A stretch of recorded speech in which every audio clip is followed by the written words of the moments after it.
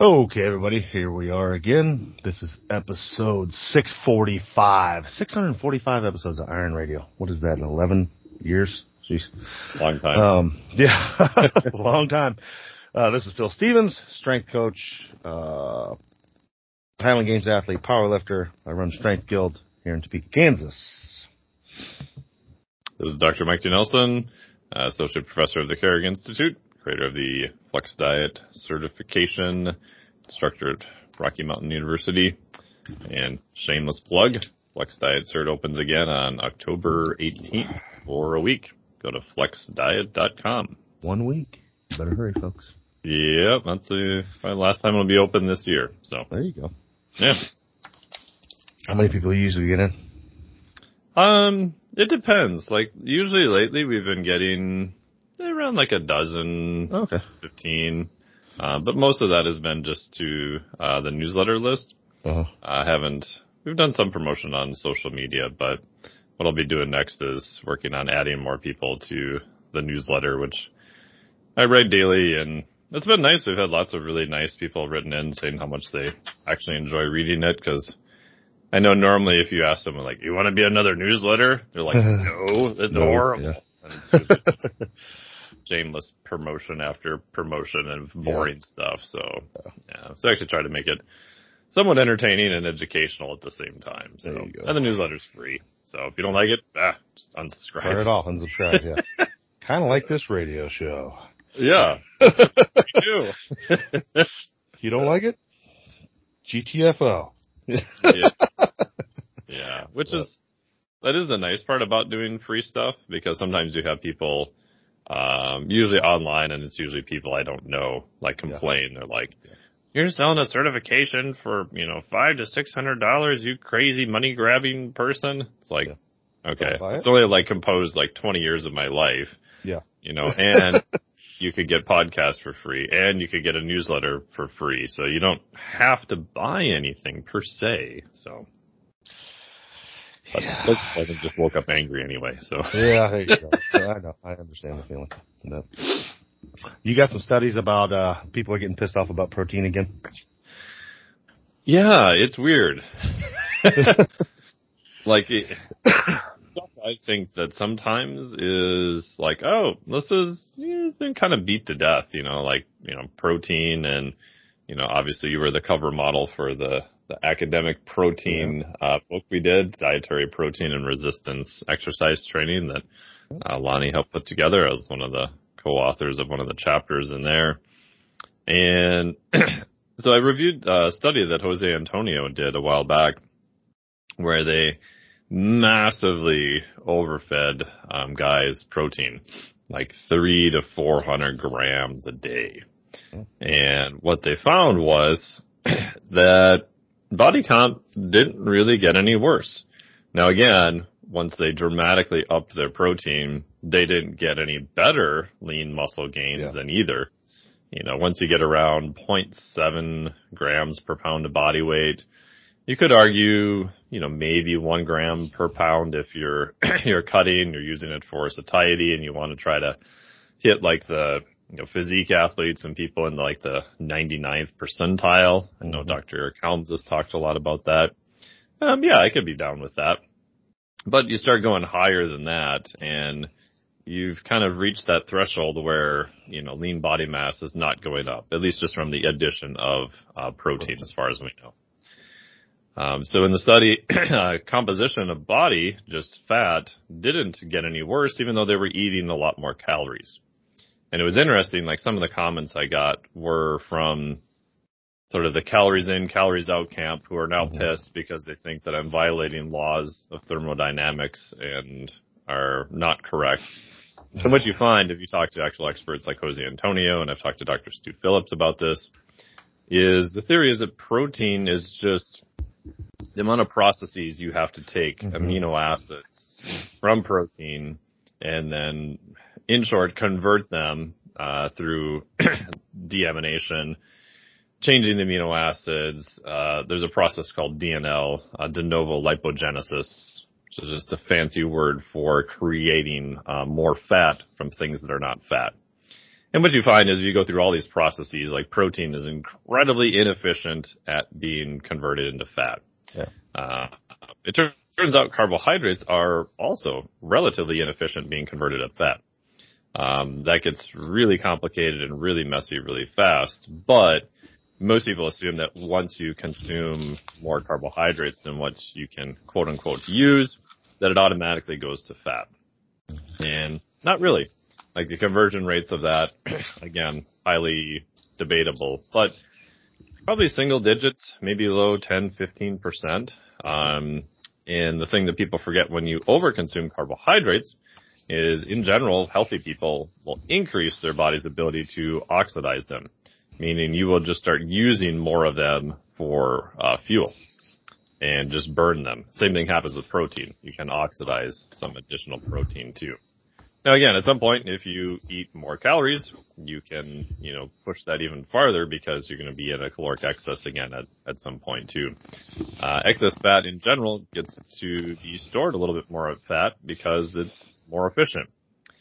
So it was interesting with the protein how some people thought it was violating the calories in, calories out. And then other people were worried about safety concerns, which I talked about in the next one. Does kidney issues, etc., with higher protein in healthy people that we've seen. So I just thought it was interesting that nobody seems to be happy. And one person wanted to know about, well, if you overfeed them fat or overfeed them protein, what happens to the fat and carbohydrates?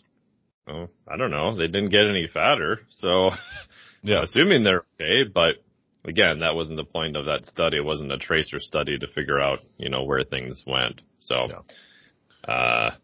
it feels like you said, it feels like an old topic that I thought we already proved this. Like it's been out there forever that, like protein is not efficient and it's costly.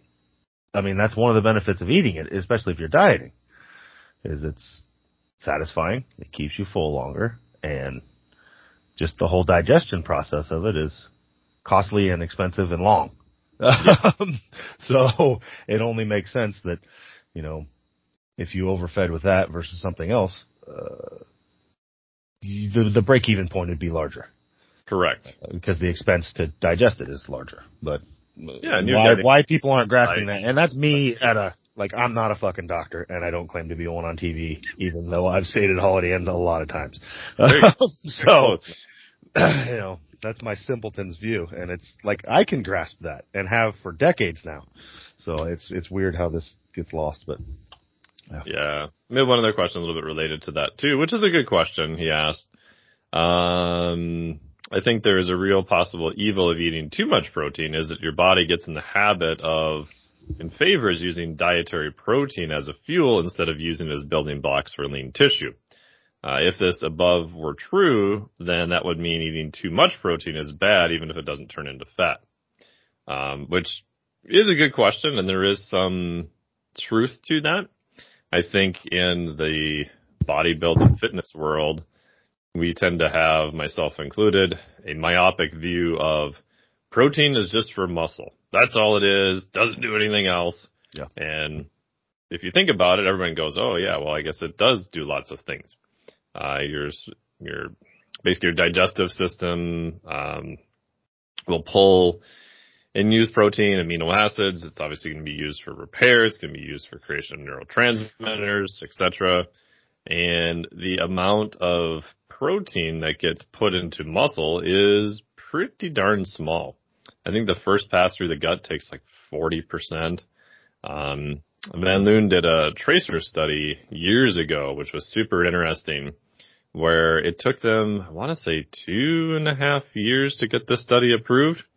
But instead of really doing tracers, they did a radioactive thing they could follow around, right? So they radioactively labeled protein. In order to get the protein to be radioactively labeled, they had to get their own cows and get the feed that they fed them radioactively labeled, feed the cows, and then create protein from the milk from the cows to then give to people overnight in a study. I think they did it via a nasal tube, And then he's like, and then we woke them up in the morning with muscle biopsies.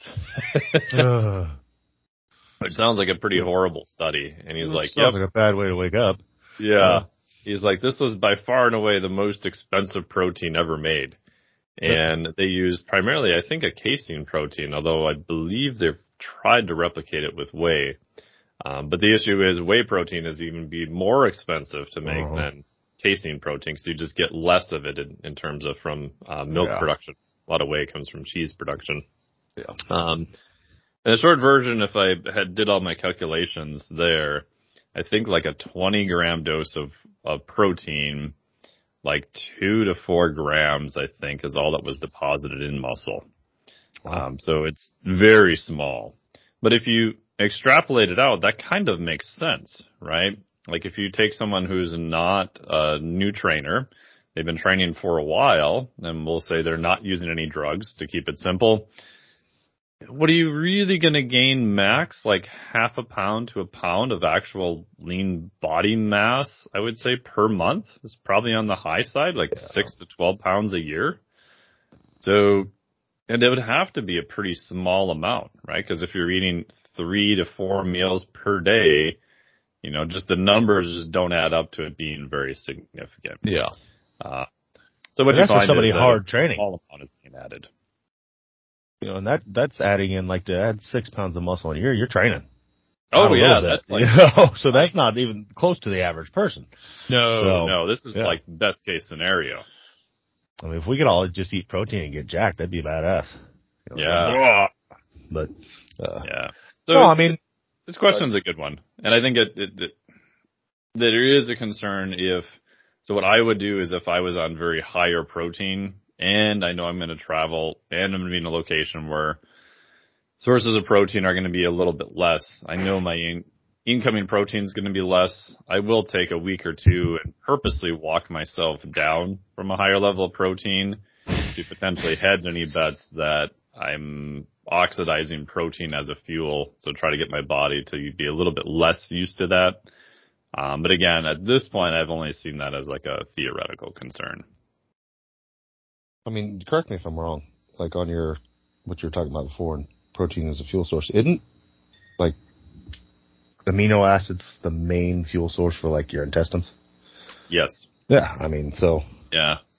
I mean, there are parts of the body that just, totally unrelated to muscle tissue, that just gobble that up. Yes. So. Yeah, I mean, it only makes sense, but. Yeah, and that's been one of the things that, you know, glutamine, which is an amino acid, which in the past used to be potentially used for muscle gain, but didn't really pan out. Yeah. There's maybe some benefits with that with the immune system, and in some people I have who are working with their physician with some gut issues. In some people it has been beneficial for gut. And that theory there is that it's just your gut's pulling so many amino acids, and glutamine is one of the main ones that maybe we can give it more of what it's looking for. Didn't they? I think there was a study like on extreme burn victims and glutamine, and that's one of the ones they used to like try and push this for muscle repair. But. Yeah, that goes back to a lot of Scott Conley's stuff with yeah. And he was looking at is it lactoferrin, I think, and then glutamine, and there's been some talk about using alanine potentially. If you look at amino acids that get transferred into fuels or ones that your body wants to oxidize, alanine is number 1. I think glutamine is number 2, if I remember. So, yeah, that would kind of, at least theoretically, make sense. Gotcha. Drell's with us, I think. Oh, he's here. He is. Yeah, dude, I literally was staring at the Skype was open and like the call wasn't either coming through or something. And I was like, damn. And then all of a sudden you guys were there and then already talking, so. Yeah, I tried calling twice. So. Yeah, I didn't see any calls until when I got on, that's the first time I saw it call. Oh, weird. I was like, all right. Yeah. It's welcome. Yep. Welcome to we're just shooting the shit on proteins and stuff. I was like, dang, I'm about to ask you, I'm about to jump in with a question, but. Yeah. So. Yeah. Alright, so yeah, protein's confusing, man. It's, what were the other ones you had? You had another one. An email, I think, that came in. Yeah, those I just kind of combined them all into one. Oh, okay. It was just, yeah. And you guys have been around long enough, like all macronutrients get demonized. And I never thought that in fitness-y circles, like protein would be something that's demonized, right? So now you have all the longevity weirdos running around screaming about autophagy, and then you ask them what is really autophagy, and they look at you like a two-headed space alien. Yeah, I'm gonna run and put my head in the sand again. Yeah. So, no, I think we're going to talk about. Well, first off, we'll start, and I think this will segue into it a bit. So I did squat 800 for those of you who are listening. Nice. That's awesome. For those that you were listening last week, and I was expecting a really hard fight coming into that lift. It looked easy. And yeah, I blew it up and I was like, holy shit. And, like I was telling Mike before the show, I'm not going to read it, but, I don't want to, like, embarrass him.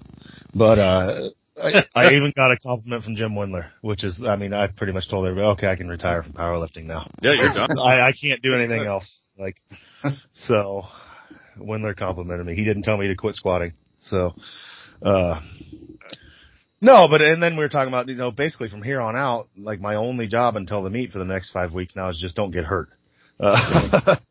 So, and, work openers and things like that. And we got talking about, like sessions that it's just, when do you know just to walk away? Like if I have a session right now and I know it's just not bad, it's bad, I know I'm there and I gotta have the maturity in my training to know that, dude, you've done it. You've hit your opener 5 times already. You hit what you hope to be your ending lift once. Like, just don't fuck up, Yeah. And if you're having a bad day, don't push it. It's like right now the worst thing I could do is just make something happen on a bad day and hurt myself. I mean, of course. Are you pushing your heavy lifts earlier in your training cycle? I am a little bit earlier. I'd push them back a few weeks earlier just because, well, they're heavier now. So that's a good thing. They're markedly heavier than they used to be. And one thing I can tell you is like from when I was squatting 6 to now squatting 7 and 8, like I can feel it. Like my margin of error is very small. Yeah.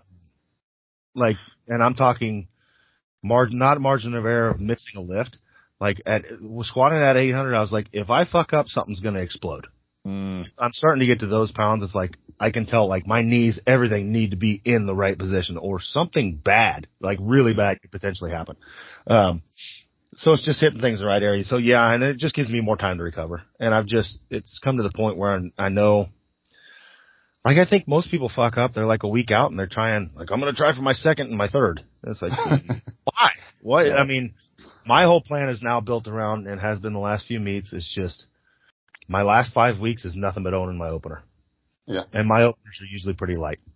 It's like I need to go heavier than that. If I'm killing my opener, I know the other's there without going to it. Yeah. And now that my opener is going to be 725, my final week might be 50 pounds lighter than that.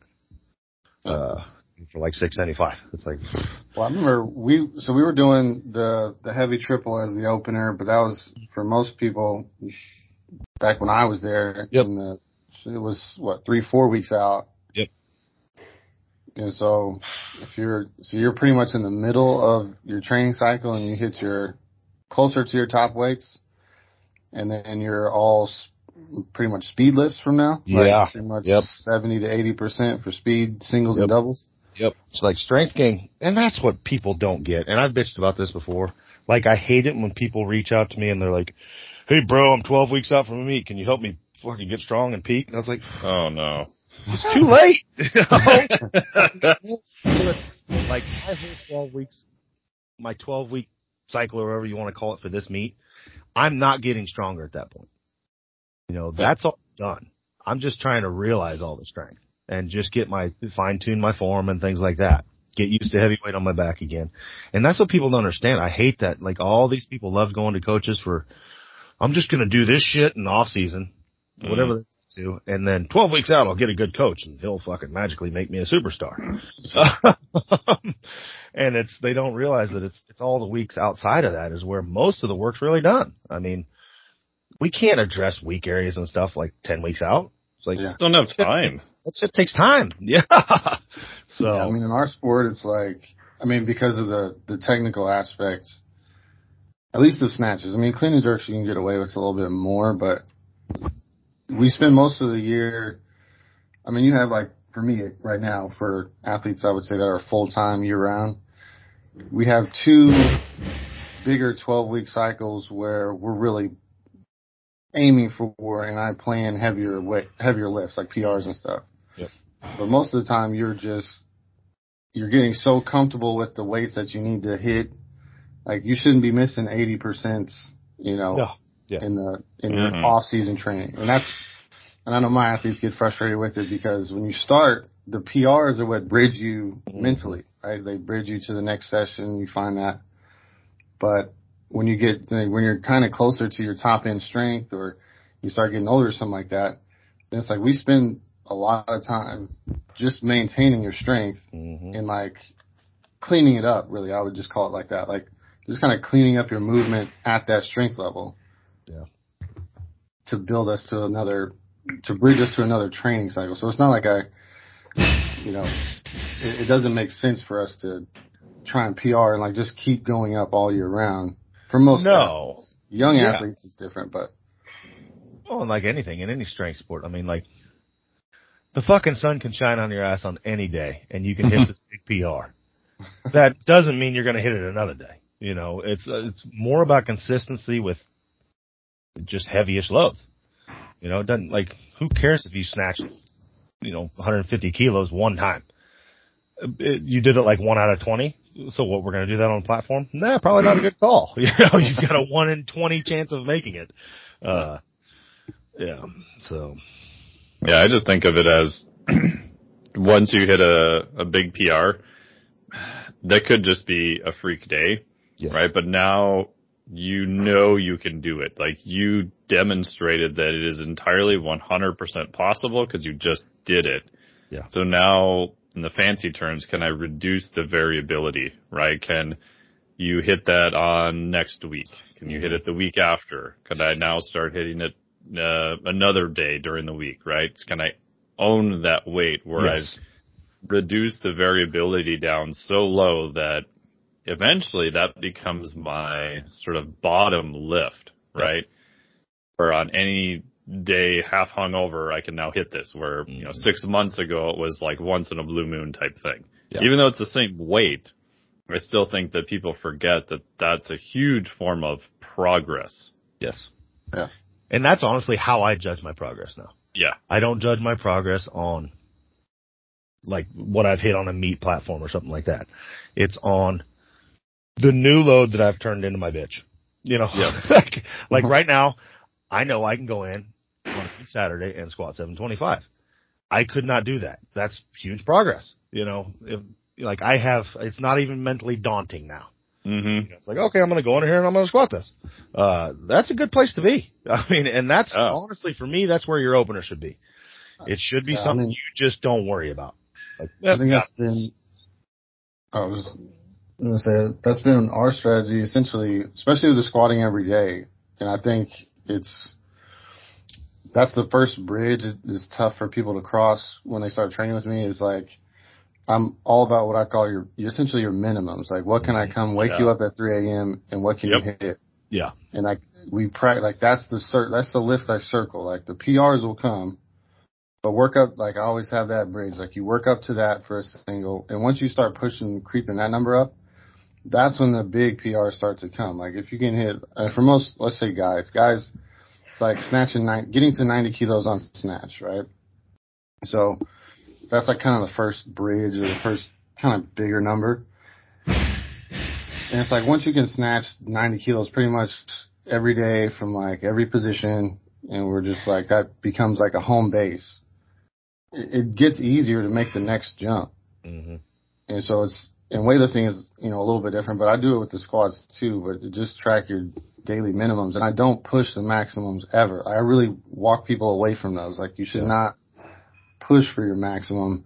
You should let them happen. Like, it should feel like the weight just jumps on the bar itself. Like, you don't have like you don't like force it or you like try to overpower it. Like, all right, I'm going to go 5 pounds heavier today and it's going to happen or whatever. Yeah.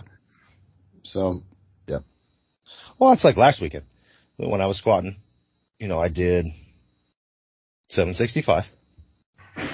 My plan was hopefully 800. And so I did 675, 725, 765, and then I did 800 even.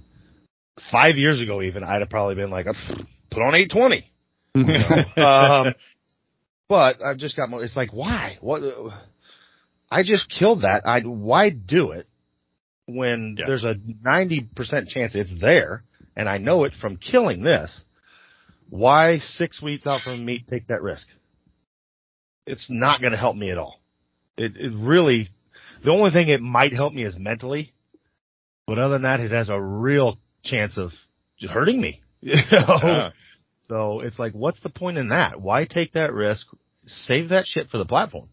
Like if 800 feels good that day, then there's a good chance it'll feel good on meet day too, when I'm rested and because I take the whole day before to rest and eat, and you do it then. It counts. So. It takes a lot of like emotional discipline to like accept what lift happens. Like, and that takes a lot of practice. Like, it takes probably a year or two for people to really kind of get into the groove of how I coach people.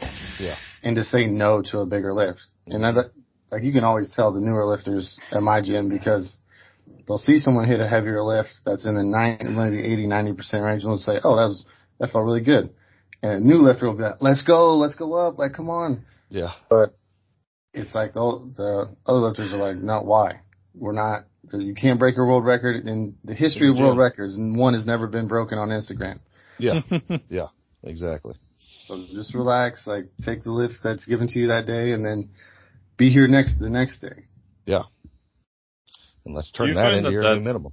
Harder with Olympic lifting. I'm not an Olympic lifting coach at all, so this is probably a stupid question. But when you hit a good Olympic lift, the handful of times I've done it, and again, I'm horrible, it still felt easy. Like, do you find that a bigger lift does feel a little bit harder, or because it always kind of feels easy because you hit the right groove, you actually hit the right mechanics, that you can't necessarily always go by how it feels? Or how do you set that up? Well, I have people go by how it feels. Like, with the Olympic lifts, I'm more like, you can miss, right? But from a coach's eye perspective, like, I can tell how the bar is moving. Yeah, so you're watching the bar path.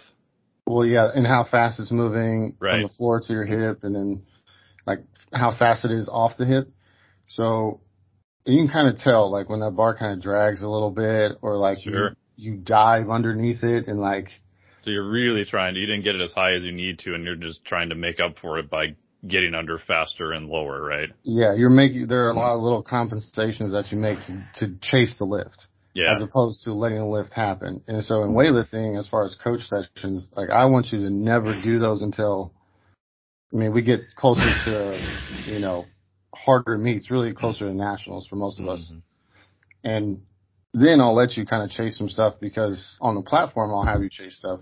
Right. But in training, I want you to chase the feel of the right movement. And then I expect that happens on the platform. But that's not even normal in weightlifting. Like, I've had experiences where, other lifters or lifters that come from a different kind of practice, like, our aim is to PR on platforms, like on the competition platform. That's a strength, like, that's what, learn from Phil and all that, right? Your best lift, you want to hit it on the platform with the bright lights. And other lifters in other disciplines, it's like they're aiming for 90%. Like, they PR in training and then aim for 90%. And they think it's really weird that we PR on the platform. Yeah. So it's like they want, obviously they want it to feel easy on the platform and give you higher competition numbers. But I'm like, no, because the difference between like a medal, right, is usually a lift you're scared of. Yeah. Yeah. And I want you to be so confident going for that lift you're scared of. That's just like, if you have it in your mind and like, oh, I can't go for a PR on the platform. I can't do that. And it's like, no, we're going for it. Yeah. My lifters they expect, even after they miss, that they expect, oh, he's probably going to go up. Yeah. And I like them in that state of mind because then they just focus on how they're supposed to move. But in training, it is more challenging, but it takes a lot of just kind of watching your lifter and kind of grasping where they're at in their training process, whether you want them to chase a lift or not. And a lot of lifters, their next PR isn't necessarily a strength thing. A lot of it's a fear thing. Like they're scared of that next lift. I mean, it's scary to get under a new lift. Like you're jumping under, a weight that wants to kill you. Yeah. So once you recognize, like, okay, they're strong enough for it. They're moving extremely well with these weights. You just kind of say, hey, that looked pretty good. Let's go up. And then they usually have like this anxiety face, and you're like, no, just throw it on. It's fine. Yeah. So.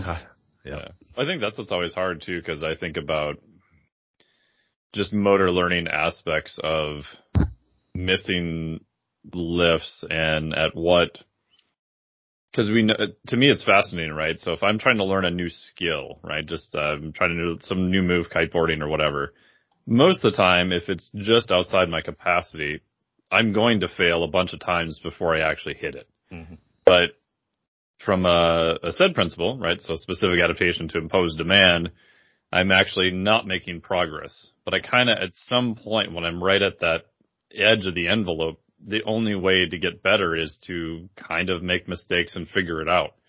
But the flip side is you don't want to be pushing so hard for something that's outside your current capacity where now you're degrading all the baseline skills that you got there because you're practicing in a horrible way, right? So most people walk in any gym and you see, people, look like a pooping dog doing their deadlift. And you're like, this isn't going to end well, right? So I'm always interested in what is that edge where you want to keep practicing the things that are going to get you better, but you also know at some point you're going to have to kind of open the reins a little bit and kind of let them make errors and let their body kind of figure out how to execute something they've never done before too. Yeah, and that's where I agree with like Darrell was talking about. I said most of the time it's mental. Like if you're doing something in kiteboarding that's just outside of your wheelhouse or whatever your capability, it's probably within your capability physically. Oh yeah. What you're having to battle is get past that mental block. And I'd say that's like it's the same thing. Even though power lifts are slow, like most of my lifters, like I will call a weight. I'm good at it now. I'm gonna call a weight that I know they can hit. The reason they fail it usually is their head. Because they're just not confident. And that takes time, man. It takes time. Like I had a certain lifter like 4 or 5 months ago that finally just the switch went. And you could see it in her eyes, had just the way she came to heavy bars changed. And she was confident, and all of a sudden she's smashing shit. That she before didn't. And it was a mental switch, not a physical one. And that's a tough one to do, but you can ingrain that through training. Sure. With submaximal lifts. Like if we just had you maxing out, Darrell just decided, okay, for the next 2 months I'm going to have them max every day and fucking miss a lot.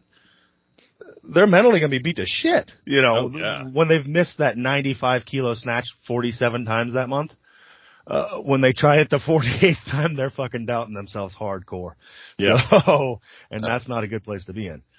Like if you're used to just making lifts and you come in there like, well, I'm going to go fucking lift this because that's what we do. That's all we know is just making things. So. Yeah. And I think that's where a good coach can help you with the progression, because I think a mistake I've made in the past is that I've maybe something to me that I thought was only one step advanced was like 4 steps. Mm-hmm. And so the odds of me making it were very slim just because it was too big of a jump, but I didn't see that no matter what the skill is. So I think that's where having a good coach that you trust can be like, okay, here's the next step. Here's how much we're going to work on it. We're going to, go back to a sub-max load. Once you execute that and you kill all those, then we're going to go up to this thing so that they don't get stuck in kind of those mental horrible places to be where they're just got really good at being bad. Well, it's also, so in terms of the training process, like you have with a coach, like a lot of the weight selection, like good weight selection in training, you don't feel crushed by that weight. And so if you train on your own, like most people train to feel something, like I got to feel it. Well, it's like a lot of the best weights in training like you get done with the workout and you're like, okay, I mean, I'm not almost dead. So what's going on here? Right. And so a coach is like, yeah, it's not supposed to feel like that, dude. Like you're doing fine. And it's one of those things like you consciously, like in your mind, like you feel like you're kind of forcing yourself to make progress rather than you have a training session and then, you know, those neural roads are mapping as you kind of rest. Mm-hmm. It's like you don't feel progress happening most of the time. Like you just don't feel it happening. And then one day it just bursts you forward. Mm-hmm. And you're like, oh, okay, well it was, but it's like if you fly too close to the sun too often, your progress is much slower. Yeah. So it's like that teeter-totter is really hard without a coach. Like that 70%, which is, you know, plus or minus however many percentages for individualization, that's like your best, you know, training load to get better, like to actually improve. But you can usually kill that weight, right? Yeah. And so it's hard to like, 'cause, you know, you're avoiding fatigue. You're like, well, this feels easy. And it's hard to make that switch where you're like, you know what? I'm just going to train and then let the PRs come as they come. Yeah.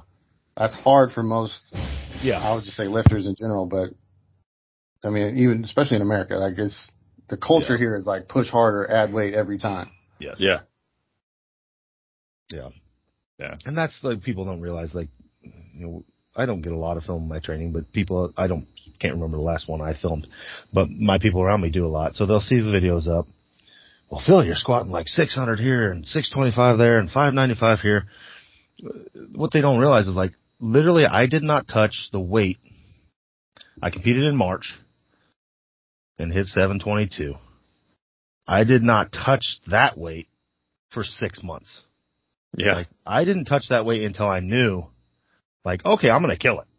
You know, I put in 6 months of training before I even, let alone a new weight. You know, it was 5 weeks after that I went for a new weight. It's just that time, man. It's like we're not shooting, especially once you get a little more advanced.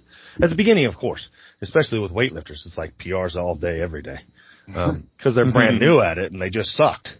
So, and that's the part, luckily, that I think hooks everybody to the sport. And then it's when it gets a little tough is when they decide to quit, because they're not hitting PRs every day. But, you know, as you get a little more advanced, it's just the way it has to be. It's just a mature mindset of training and just punching the clock. And that's if you punch that clock enough, it's gonna make things happen.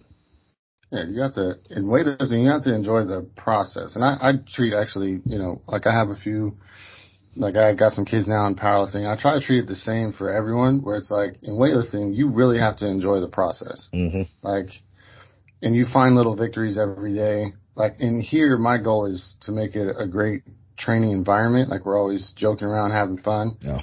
And then the lifts on the bar, like the lifts on the bar are secondary to just the environment, right? Yeah. Like just feeling that.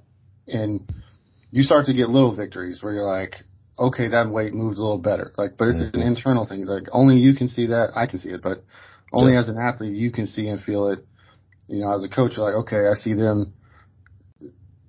I noticed this with girls, right? Like going from 35 kilos to 45, right? That green to yellow plate switch. Mm-hmm. The more like when they get really like more confident at that lift, they'll take the greens off and put yellows on instead of doing the greens with the fives. And it's such a small thing, but you can tell they've leaped forward in confidence in that particular lift when they start putting the bigger plate on. It's such a weird, goofy kind of thing. But, you know, if you enjoy the process and you can kind of find little victories every day, you'll train more often for longer. Because there's no, like, even if you're talented, the success process for weightlifting is years. It's not. Oh, yes. So it's a very tough thing. And if you don't have, you know, can't find the little victories, you don't have the environment for it, you know, you're training on your own or something like that, this is a very hard sport to be successful at. And it's the easy sport to like mess you up. So. Yeah, I always tell clients, it's like, are you either testing or are you training? And I even have to remind myself of that too. So, Yeah, lately for my squat, I've probably been testing a little bit more of it than training, but it's been going pretty good, so I'm fine with it. But I also know that once I get, close to whatever the number is, it's going to be back to training, and I'm probably not going to hit those numbers for a while again. And that can be hard because the longer you train, the more non-linear it is, and the more spaced out things are. And even with that, I always have to remind myself that what is the overall goal? Like, so I'm not competing in lifting. I've got a grip competition coming up in October. And then I'm going to be gone kiteboarding right after that for 5 weeks. So for me, I always have to flash forward to the future of, okay, if I went for this little bit of a heavier load, it's not something I'm doing in testing, like say a squat, and I'm a dumbass and injure myself, how happy am I going to be with myself? It's like, I'm going to be pretty pissed off because now I can't kiteboard for 5 weeks. You know what I mean? So it's like, is the risk versus reward, is it there? And so it's like, no. So it's okay. So I'm just going to be a little bit more conservative on purpose. I had a guy who was a client competing in an obstacle course race. So this is his big weekend event. He'd been training for the whole year for it. So like a couple of weeks before, his training was great. We pulled back on volume and everything. And I told him, I'm like, I don't want to see any PRs from you in the gym at all. It's like, you're not competing in lifting, you're competing in obstacle course racing. So if it's super easy and it happens, all right. But just even when everything feels good, like purposely do less. And that's, if you're competitive at all, that's a hard thing to do. So. Yeah. I think we can call it, guys. It was a good topic. Yeah. Good discussion. Go 725 again. Nice. And again. So, the only thing weird I think I'm going to do is do some walkouts with 800. I just need to make that more comfortable. That was the hardest part, man. Is holding out. Like I did it in the monolift last week, but I got to make the walkout comfortable. So, Phil, do you do any rack holds like essentially the Chinese lifters? When I went to their little seminar, they swear by that stuff. Just holding it, where they just load the bar up and stand up with it. Yeah, no, I did a lot of that, especially before I squatted 700 first. I just needed to make it comfortable on my back. Yeah, because it just felt like if you get under a bar and you're just like, holy shit, there's a good chance that, and that's not what a good first like. thought. Yeah, that's what it felt like. And now it's not that way. Even the 800, like, I'll be honest, like the hardest part is standing there with it. Would you go higher than that? Would you start working, if you started doing rack holds, would you overload it?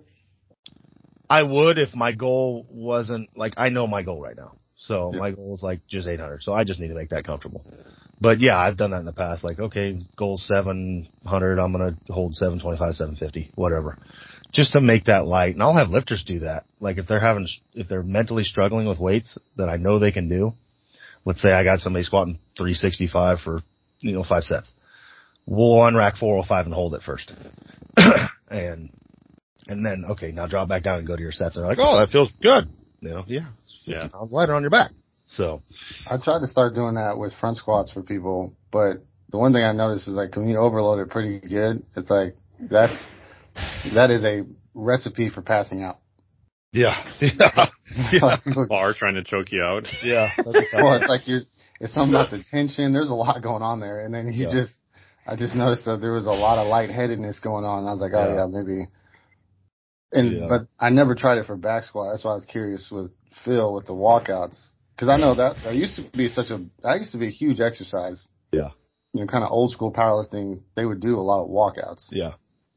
And so I was just curious. And that's really what I need to get used to. Cause really right now it's not even on my back. It's my legs. Like, and my knees. It's just like, okay, I'm going to shift 800 pounds onto one fucking leg. It just feels sketchy as shit, Yeah. So I just got to get used to that and get it wrapped around my head to where I'm not scared. So. When you guys do lockouts, quick question, do you hold them long enough where you're forced to breathe under the load so you can figure out how to breathe and kind of hold the load, or because your lift, like a 1RM fill, is so short that you just don't worry about that per se? No, I'll stay there for 20, 30 seconds. Let it settle in and just get used to it, you know? Yeah, just get comfortable. That was my thought too, but. Because that's what I'm trying to do. Like, if I just picked it up and then set it back down, that's not doing nothing. Like, I literally, what I'm aiming to do is make this to where, okay, I'm okay just standing here. You know, where I'm mentally comfortable with it. Yeah, I've basically done 5 to 10 seconds for heavy, like really heavy loads, and then up to 60 seconds just for kind of the endurance for like sets, multiple sets, 3 to 5 sets of somewhere between 5 and 10 for heavy, 60%, or not 60%, I'm sorry, 60 seconds with your 1 rep max. Like, to me, that's kind of the sweet spot. It's like you get to 60% at your 1 rep max, then you're in pretty good shape. Yeah. Cool. So. Awesome. All right, guys. Well, until next week, we will catch you then. Sounds good. See ya.